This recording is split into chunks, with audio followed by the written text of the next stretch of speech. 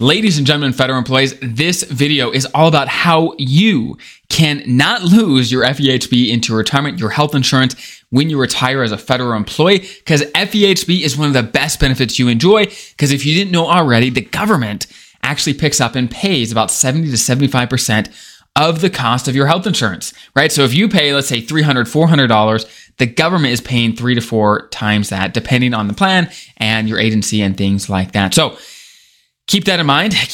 And to replace it by yourself, it would cost a lot, right? So it is so crucial to keep into retirement for a solid plan.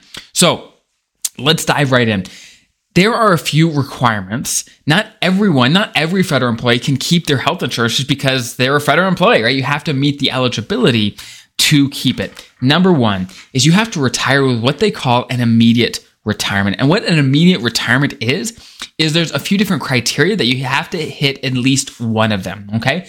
Number one, hit your MRA, your minimum retirement age, with at least 30 years. If you don't know what your MRA is, if you just Google MRA chart, you can find your birthday and it'll show you your MRA.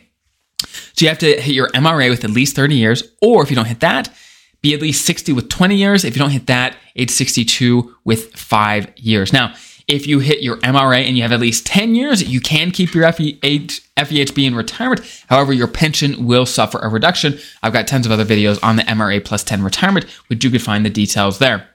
So that's first. You have to have an immediate retirement, a full-blown immediate retirement. Now, the other requirement that you have to have is first, you got to be covered under FEHB for the 5 years before retirement. So what does that mean?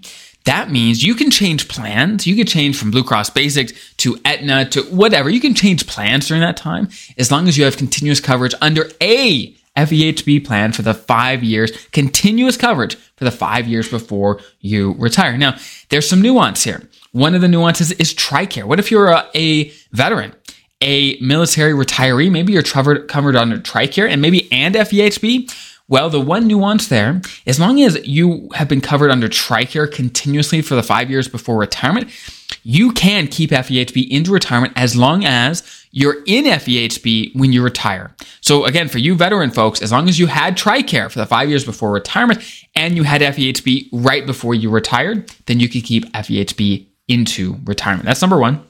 Number two, what if you are married to another federal employee? How does it work then? So as long as, again, you're covered under an FEHB plan, it doesn't matter whether it's under you as the employee, under your spouse as the federal employee, it doesn't matter. As long as you're covered under an FEHB plan for the 5 years before retirement and you're eligible for an immediate retirement, then boom, you're good to go. You can keep it into retirement. Now, one last thing I want to mention here is one of the biggest things is, you want to make sure you can keep your health insurance into retirement, but you want to make sure your spouse can stay on your health insurance for the rest of their life as well. Because if it's important for you, it's probably important for them as well. Now, again, if you and your spouse are federal employees, then maybe you won't have to do this, but we'll talk through that a little bit here. Long story short, for your spouse to stay on FEHB after you pass away, assuming you pass away first, which may not happen, but assuming you do, you have to elect a survivor benefit on your pension. Now, you may not know about the survivor benefit options, but there's 3. I'll break them down simply for you here. Number one, you can do the full survivor benefit. What that means is while you're both living, you take a 10% hit to your pension, but when you pass away, they get 50% of your gross pension. With that option, they can stay on your health insurance if you pass away first.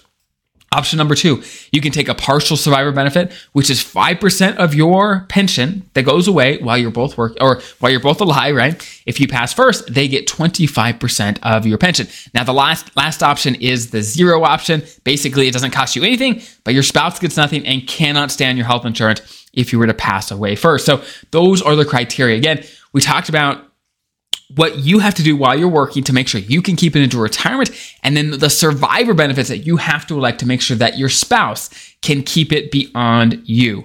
That is crucial. So I hope that was helpful. Again, if you need more help, if you have more questions, there's a bunch of links when it comes to submitting questions, finding books on my TSP and other benefits or other videos on the YouTube channel. There's tons of great resources in the description below and on our website, hawesfederaladvisors.com. So definitely check those out. You guys have an incredible rest of your day. We'll see you guys next time.